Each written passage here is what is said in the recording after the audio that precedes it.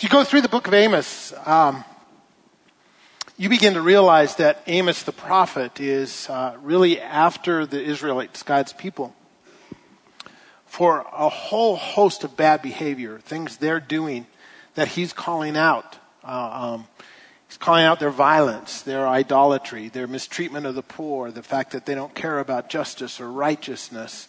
He's calling out their corruption in their law system.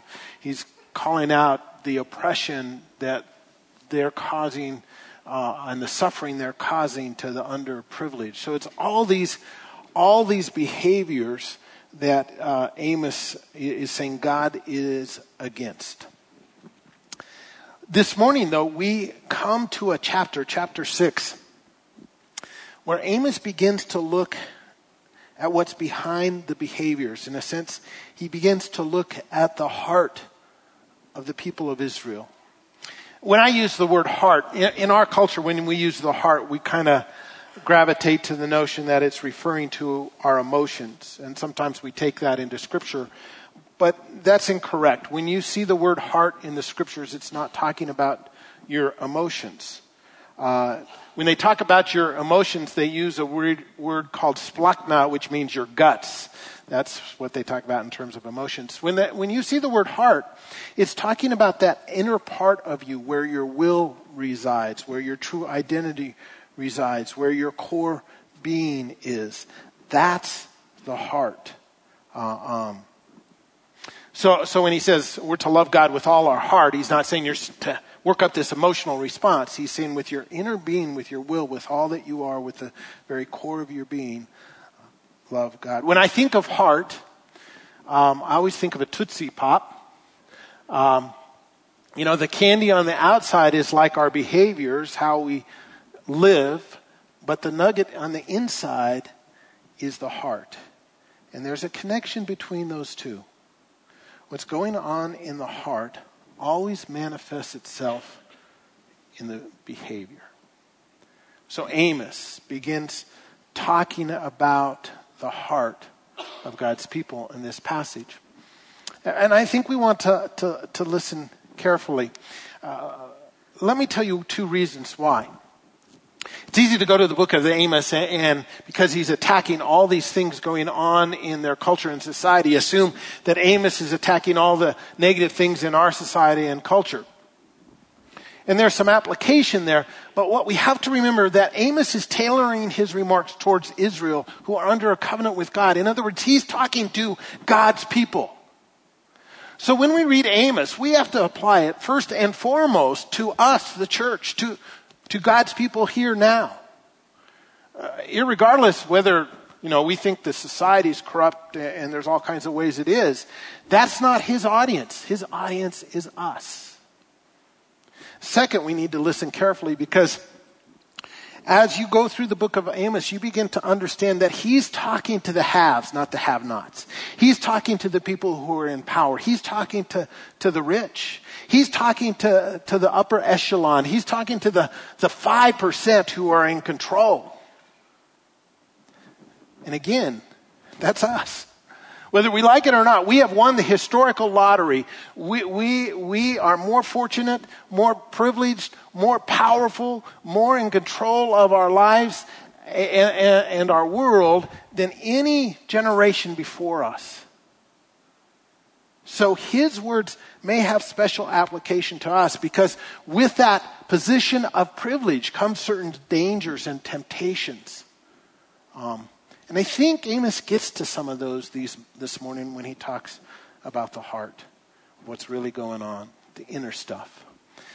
So with that in mind, I want us to read together Amos chapter 6, and then we're going to point out 3 things going on in their heart, look at how those result in certain behaviors, and then actually turn the table a little bit and talk about God's heart, how God responds to all this. So Amos chapter 6. Woe to you who are complacent in Zion, and to you who feel secure on Mount Samaria. You notable men of the foremost nation to whom the people of Israel come. Go to Calneh and look at it. Go from there to Great Hamath, and then go down to Gath and Philistia. Are they better off than your 2 kingdoms? Is their land larger than yours? You put off the day of disaster and bring near a reign of terror. You lie on beds adorned with ivory and lounge on your couches. You dine on choice lambs and fattened calves. You strum away on your harps like David and improvise on musical instruments. You drink wine by the bowlful and use the finest lotions. But you do not grieve over the ruin of Joseph. Therefore, you will be among the first to go into exile. Your feasting and lounging will end. The sovereign Lord has sworn by himself. The Lord God Almighty declares, abhor the pride of Jacob and detest his fortresses. I will deliver up the city and everything in it. If 10 people are left in one house, they too will die. And if the relative who comes to carry the bodies out of the house to burn them asks anyone who might be hiding there, is anyone else with you? And he says, no. Then he will go on to say, hush, we must not mention the name of the Lord. For the Lord has given the command, and he will smash the great house into pieces and the small house into bits. Do horses run on the rocky crags? Does one plow the sea with oxen? But you have turned justice into poison, and the fruit of righteousness into bitterness. You who rejoice in the conquest of Lo-debar and say, did we not take Karnaim by our own strength? For the Lord God Almighty declares, I will stir up a nation against you, Israel. I will oppress you all the way from Lebo-Hamath to the valley of Arabah. So 3 things are going on inside the heart of the people of God at this point. We see the first in chapter 6, verse 1. It says, woe to you who are complacent in Zion, and to you who feel secure on Mount Samaria.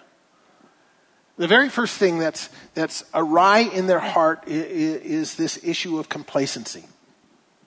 This word means being anxious, or in this sense, not being anxious, not caring, not being troubled.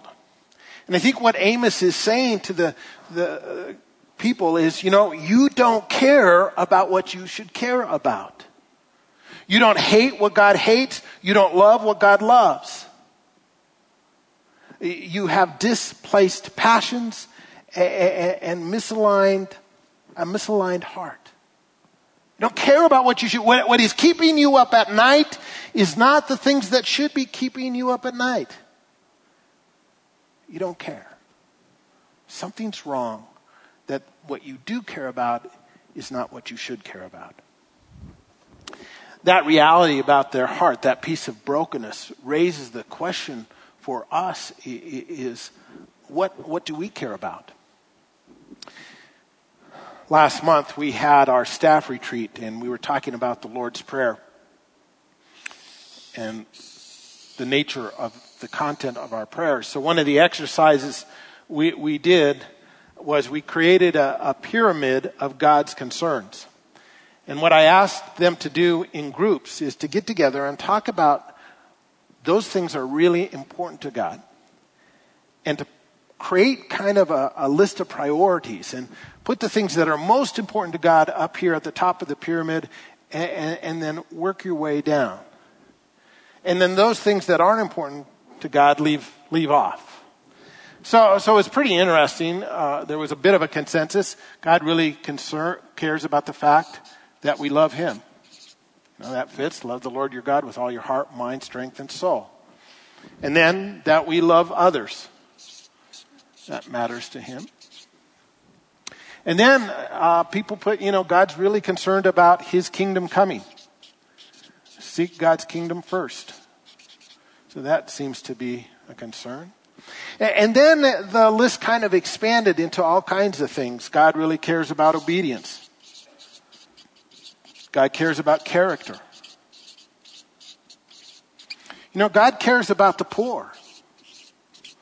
God cares about the alien, what we call the quartet of the vulnerable, the alien, the widow, the poor, the orphan. You see that again and again in Scripture. It's really an interesting thing. I would challenge you to do this, is make that little triangle, and as you read the Scriptures, start writing down the things that God cares about, the things that are part of His agenda, and start placing them in terms of where you think in terms of priorities. Got a little more convicting, though, because the next thing I asked them to do is to think about the things they pray about and put them where they belong in terms of God's pyramid of care. One of the pieces of feedback we got is, this was pretty convicting because I discovered that most of the things I pray about aren't in the triangle. It's true. It's interesting to start thinking, what are the things that capture our concern, our care, our passion? Are they things that God cares about? And one of the ways you measure that is to think about what you give your time, effort, energy, and money to. Where do we put all of our energy and our prayers? Are they things that are inside the triangle or outside the triangle? Do we have misplaced passions?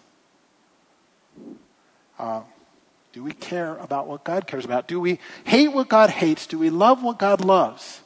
Has His heart captured our heart? I was thinking about myself this morning. I'm really nervous about tonight and the Green Bay Packers.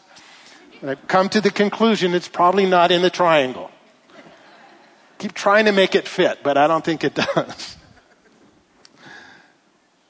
What do we care about? The second broken piece in their heart is really having to do with this issue of security. If we go back to verse 1, he says, "Woe to you who are complacent in Zion, and to you who feel secure on Mount Samaria." And Mount Samaria was a fortress, and because of the natural topography, it was very difficult for an invading army to capture. So basically what Amos is saying is, you're placing your security in your military superiority. All right? And you remember what's going on in the history of Israel at this time. They have just defeated all their enemies. So they're feeling very secure. It's kind of like playing King of the Mountain. Right now, they're on the top, In fact, it says this, "Woe to you who are complacent in Zion."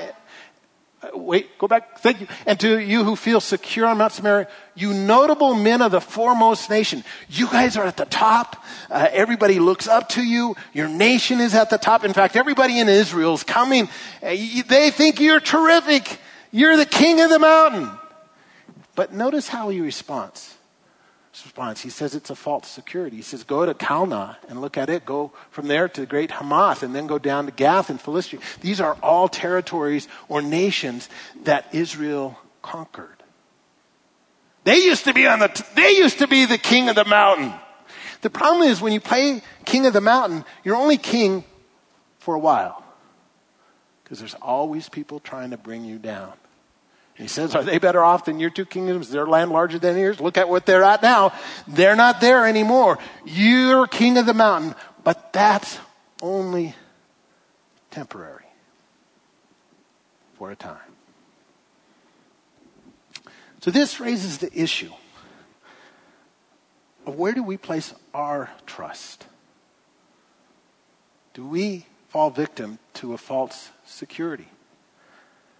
What do we think is going to keep us secure? And this is a big issue for us in our culture because we have so much control of our environment and so many things to place our trust in. I mean, we have amazing technology. We have incredible health care. We have retirement accounts and ways to look for retirement and this great social safety net.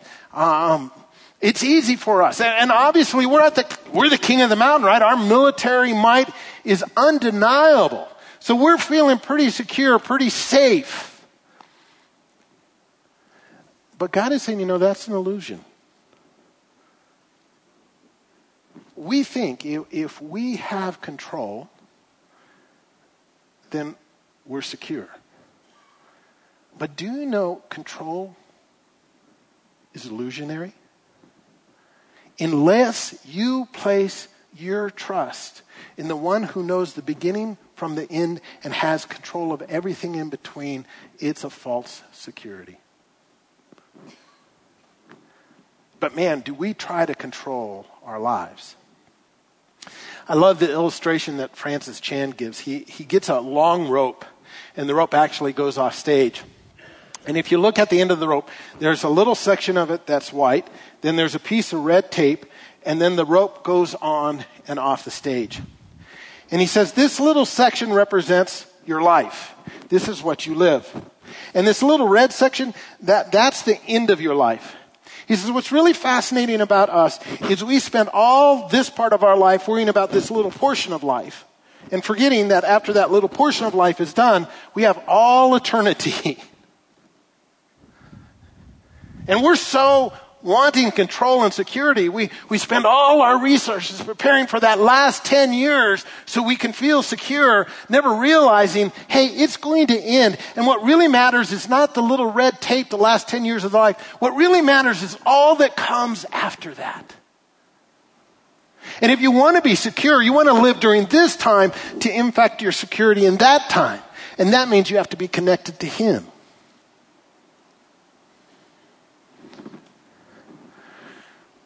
Friday, my wife got an email that let her know Sister Monica died. Sister Monica was one of her patients. She was 88 years old. She was a Catholic nun, and she was a feisty woman. At age 87, she ran a half marathon. She was proud of the fact that she finished first in her category. Of course, she was the only person in her category. She was this lovely woman who gave her whole life to the poor, helping AIDS victims, serving others. Just an amazing lady. And we began to realize that at this moment in her life, she was living in a nursing home. It wasn't a very high-class nursing home. And they weren't taking great care of her. She had a bucket list, and when she was in, she was talking about the things she wanted to do on her bucket list before she passed away. One was to run the marathon. One was to go to a Bronco game. So we were trying to get tickets for the Bronco game for her, but she passed away. I was thinking about her. Now, she didn't spend much time thinking about that little red section of her life. And quite honestly, it wasn't very good. But I guarantee you at this particular moment, she could care less. Because she placed her security not there, but into what was to come. I was listening to a man named Greg Thompson. He's a pastor, Trinity Presbyterian Church in West Virginia. He was doing a seminar, and he was talking about this issue of spiritual formation. He says, the goal of spiritual formation is to work virtue into your life. And he said, we kind of have this notion in our circles that if we sit around and talk about the Bible and have insight into the Bible, that will result in virtue in our lives. And he says, the fact is that just is not true. He said, truth is really important, but the only way you get virtue into your life is to practice. So he's going back to all these, they're called rules, the monastic rules, like the rule of St. Benedict, the rule of Bernard of Clairvaux. And he's trying to take those rules that were instructions about how to live, and you kind of make up this list that you follow on a daily, ongoing basis to practice to get virtue in your life. He was talking about the rule of St. Benedict, and he said one of the things you do under the rule is every morning when you get up, you remind yourself by looking in the mirror and reciting these words. Memento mori. Memento mori. Which means remember you will die. Remember you will die. And he said, I've been doing that. And he says, strange, it has a real way of messing with your perspective about life. Because it forces you to think about what's important. Actually, in the monasteries, they would put that memento mori on the sundials. So every time you looked at the clock, you were reminded, oh yeah, this is just temporary. Memento mori. See, the truth is, folks, we have very little control. And because that's true, the only place we can place our security is in Him. We were meeting with our small group this last week and talking about Amos, and I began the evening by having everybody go around and share a positive and a negative from their week.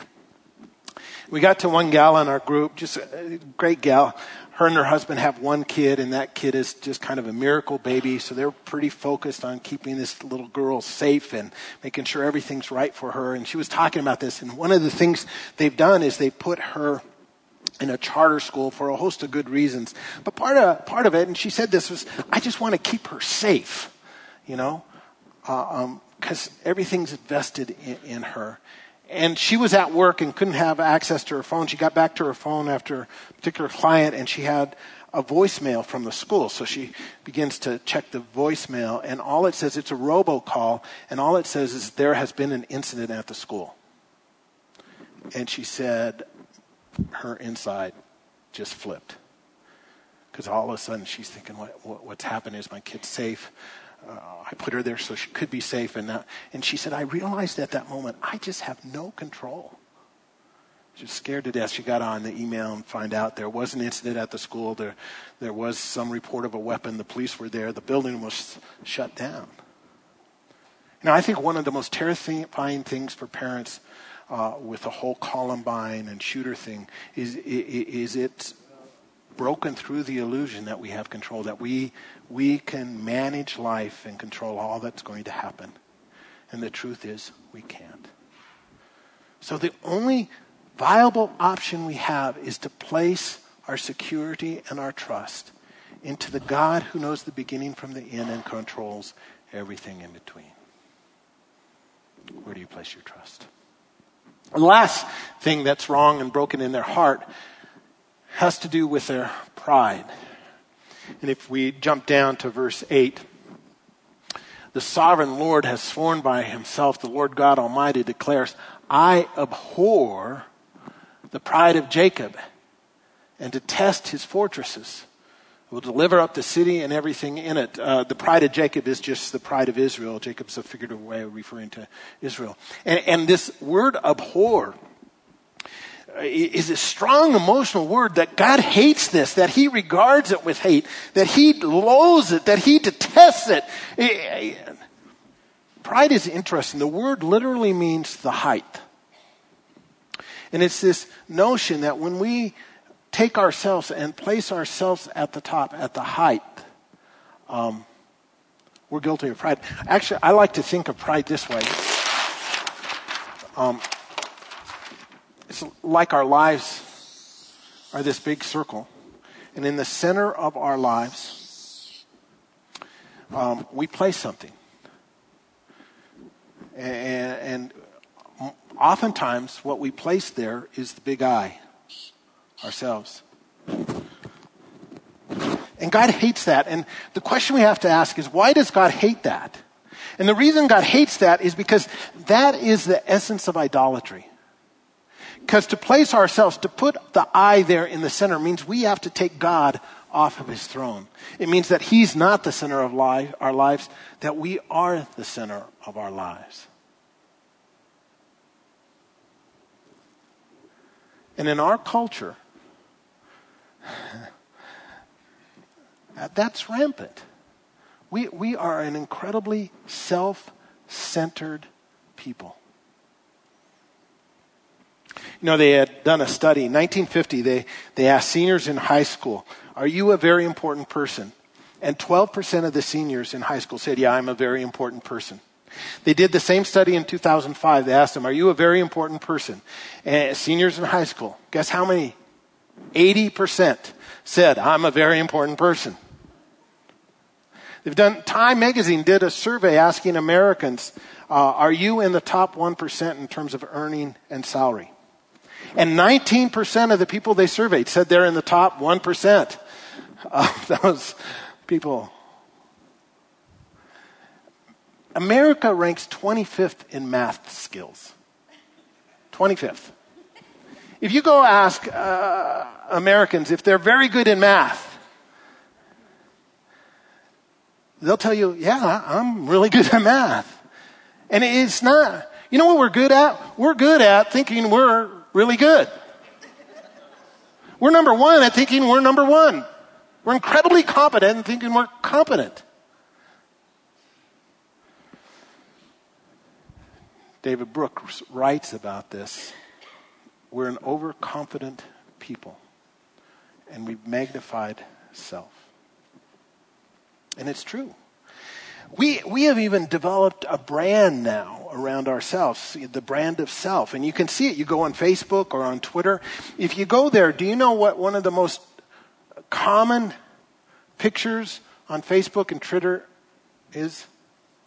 Selfie, right? And now we even have selfie sticks, right?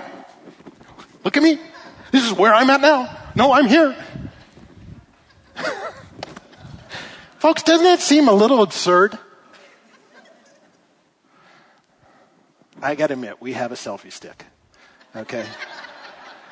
I did not buy it. Never used it, but we have a selfie stick.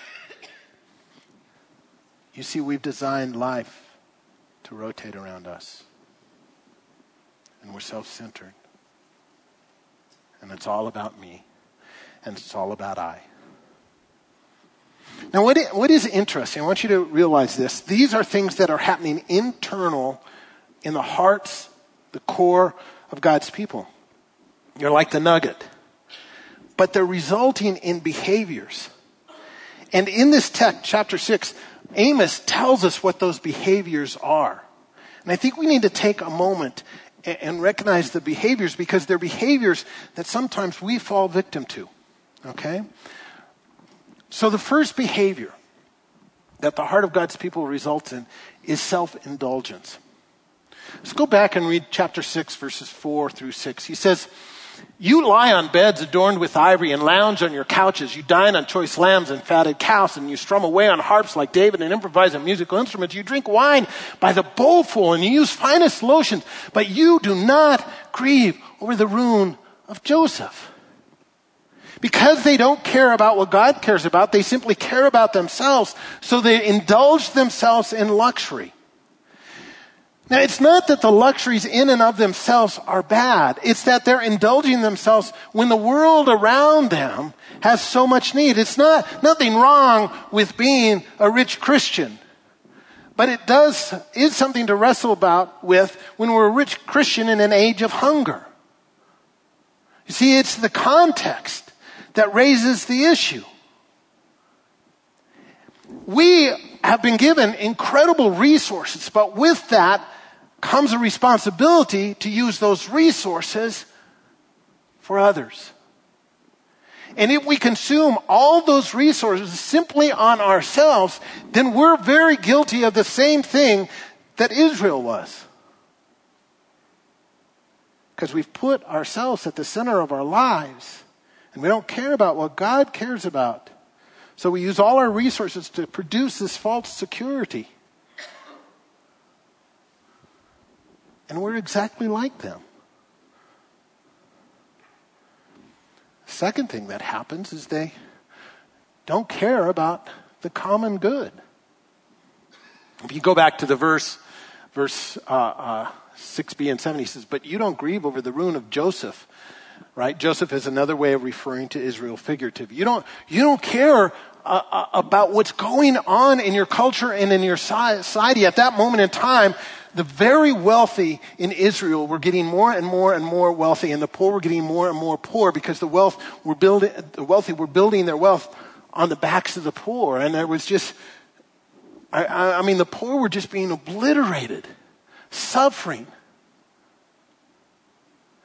And these people said, hey, as long as I have mine, I'm okay. If they don't have theirs, that's their problem. And if you would have got on them about their luxury, they would have told you, hey, I earned this. I have a right to this. I work long hours to get this. This is my stuff.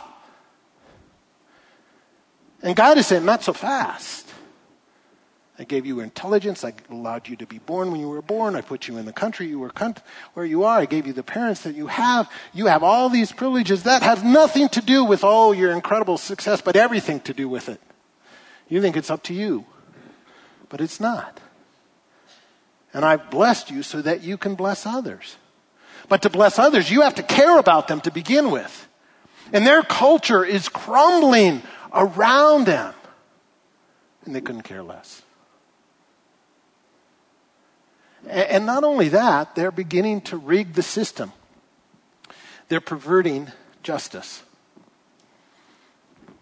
If we go back to verse 12, this is really an interesting comment by Amos. He says, do horses run on the rocky crags? Do you ever race a horse on a rock outcrop? Of course not. That would be absurd. It gets even more absurd. Does one plow the sea with oxen? No, you can't. That would be absurd. And then he says, well, you have done something even more absurd. You have turned justice into poison and the fruit of righteousness into bitterness. What does he mean? You see, justice, the law courts, their whole system was supposed to be designed to protect the innocent, protect the weak, especially from the powerful, so that they couldn't be taken advantage of. But they had corrupted their courts. They were paying off the judges. Now the system was rigged for the rich and the powerful against the poor and resourceless and the disenfranchised. They had taken the very thing that's supposed to protect them and twisted it to protect their own interests. And said, well, it's the law.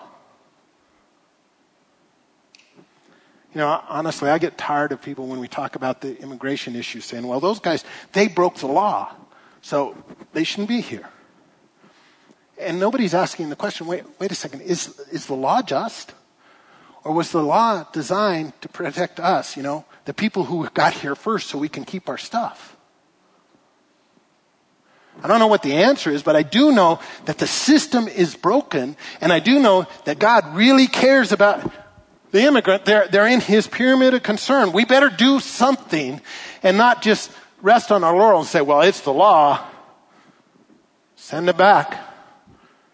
I'm not sure God's pleased with that. Somehow we have to find a way for justice to roll down. Can't rig the game so it's to always our benefit. It's not the heart of God. Well, what is the heart of God? It is really interesting. We've talked about the heart of God's people and the consequences in terms of their behavior. So how is God reacting to all this? And God's reacting, and I think if we look at his reaction, we see a manifestation of his heart. So I want to read how God reacts. And it's very severe. He says, the sovereign Lord has sworn by himself. Now, the reason God swears by himself is because he's the greatest thing you can swear by. It's just, he's saying, this is going to happen. I'm swearing by me. And guess what? Since I'm God, I'm going to make sure it happens. Okay? He swears by himself. The Lord God Almighty declares, I abhor the pride of Jacob and detest his fortresses. I will deliver up the city and everything in it. And look at the extent of the judgment.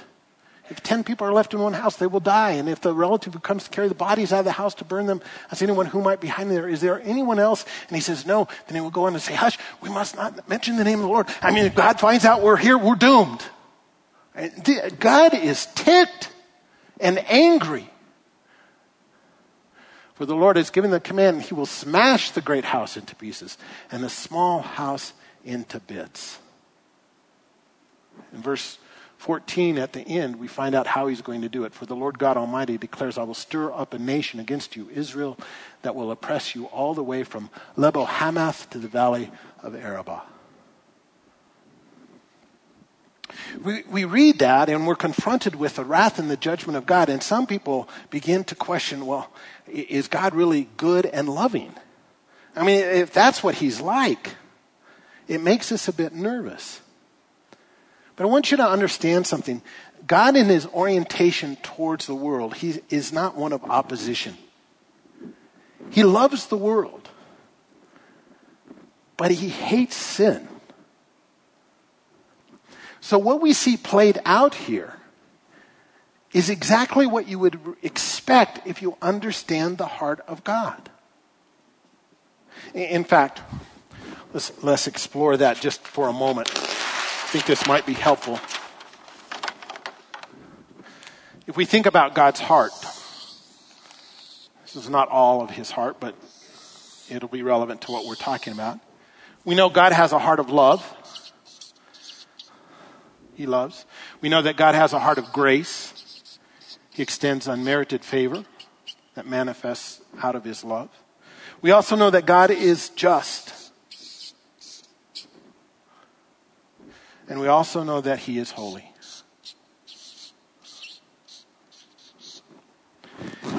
That's interesting to think, okay, that's God's heart. How would his heart manifest in terms of his behavior? What are the options? Let's look at them. First option. Well, he could do nothing. Right? I think that's what some people think a loving God would do. It's nothing. But I would suggest to you that that's really not an option for God because it wouldn't manifest his character. If he does nothing, it doesn't show his justice or his holiness. And if he does nothing, it doesn't show his love or his grace. If you're one of the refugees from Syria and your house has been destroyed and your relatives have been killed and you think God does nothing forever, you want nothing to do with that kind of God. Because that kind of God is not loving to you, he's not gracious to you, and he's certainly not just or holy. He's nothing. You see, doing nothing is not an option. If you look at history, one of the things you discover is that history is absolutely brutal. And if there is a loving and holy and just and gracious God, then at times he will intervene and he has to judge and exercise his wrath because it has to be a manifestation of his love. Think of the program Extreme Makeover where they go into a dilapidated house and they redo things. What's the very first thing they have to do in the house? Demolition. The bad has to be yanked out. And then a new house can be created. So if that is God's heart, then doing nothing is not an option. So we get what he could do. He could intervene without warning or patience. And in fact, he could do that and be justified in doing it. And at times he does. It's interesting when I think about that, the time I think of him intervening instantaneously doesn't come from the Old Testament, which is what we would expect. It comes from the New Testament. Remember the story, Ananias and Sapphira? They say they sold some land and gave it to the church, and they didn't give all the money to the church, to the little community, and God strikes them dead. And you go, holy crud. Where did that come from? Well, it was a manifestation of God's love and his justice, but it's a love for his church and his community. And he says, I'm nipping this kind of stuff, lying to the Holy Spirit in the bud. and it says in that passage that the whole church was filled with fear and awe. No kidding. No kidding. So he could intervene without warning or patience, or he could warn, plead, instruct, woo, and wait. And that's exactly what we have going on in the book of Amos. Amos shows up. He says, look, God is unhappy. He's not pleased. And again in the book, it says, seek God and live. Seek God and live. God is incredibly responsive to repentance. And he's incredibly patient. I mean, the destruction of Assyria doesn't come for 50 years. Why? Because God is waiting. He's waiting. It's a manifestation of his love and his grace. He's waiting. Come on, turn around, Israel. Turn around. Seek me. But eventually judgment has to come if he is who he says he is. So, how does he judge? He could judge passively, allowing judgment. You know, every sin contains within it the seed of its own destruction. In a sense, what goes around comes around. Israel was incredibly violent when it took over other nations. As a result, those nations are incredibly violent when they take over Israel because they sowed the seed of destruction. That's true in our lives. We think there are no victimless crimes or no victimless sins. That's not true. There's always a victim, and one of those victims is us. When we sin, we're sowing seeds of destruction in our own life. That's why God reacts to sin, because he knows how devastating and destructive it is. It eventually brings death. So at times God waits and allows judgment to come on its own. But sometimes he actively brings judgment. And in Amos, we find out that he's the one ultimately behind the nation of Assyria coming to judge his people. And when they come, it is a manifestation of the very heart of God. He's too loving to not judge sin. Violates his justice. Compromises his holiness. Patiently he has waited. But the day will come. Now these next two are really interesting, and we don't think of them in this context, but I think we need to. The next thing is he could take judgment on himself. And what's fascinating, this is the very thing that Jesus does in dying on the cross. This is the ultimate manifestation of his love and grace and his justice and holiness. I mean, Jesus dying on the cross is this brilliant move by God to bring salvation to people. Because Jesus becomes our atonement. He becomes the payment for our sin. And because sin is paid for, it satisfies his justice and holiness. But what is motivating him to do that is his incredible love and grace. You see, when we minimize the wrath and the judgment of God, unintentionally we're minimizing the love and grace of God. But when we understand how vehemently God reacts to sin and really embrace that, what it really does is it magnifies the incredible love of Jesus. Because we begin to understand what the price was that he paid on the cross. Because he becomes sin for us and now becomes the complete target of all God's wrath. And on the cross pays for all evil, all sin, all death out of his love. And that should make us walk away in awe. The very last thing that God could do is he could renew and redeem all things. And in Amos chapter 9, we're going to read about this because that's where the book ends. And what Amos is doing is he's saying someday God's going to intervene on a massive scale. And when he does, all things will be made right. All things will be put into what they should have originally been. They'll be redeemed, and there'll be a renewed heaven and a renewed earth, and those two will become together. And we will live in a world dominated by the presence of God, where there's no more tears and no more death, no more suffering, no more pain, no more cancer, no more blindness, no more lame, no more injustice. And you go, I can't wait. I can't wait.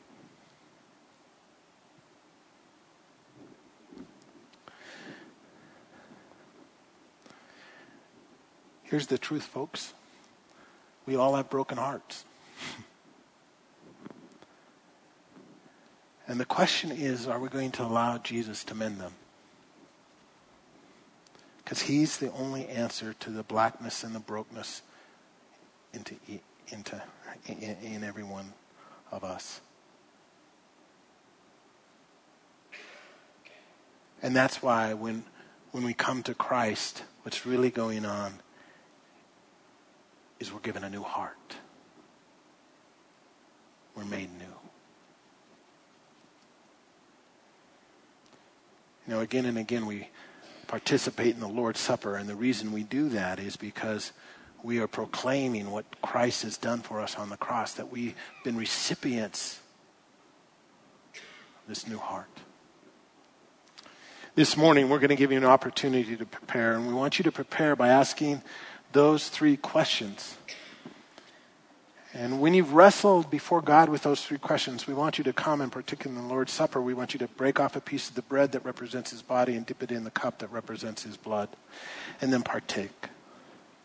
And realize that when you partake, what you're proclaiming is that you have a heart made new by the sacrifice of Christ Jesus. Take a moment and reflect and prepare for the Lord's Supper.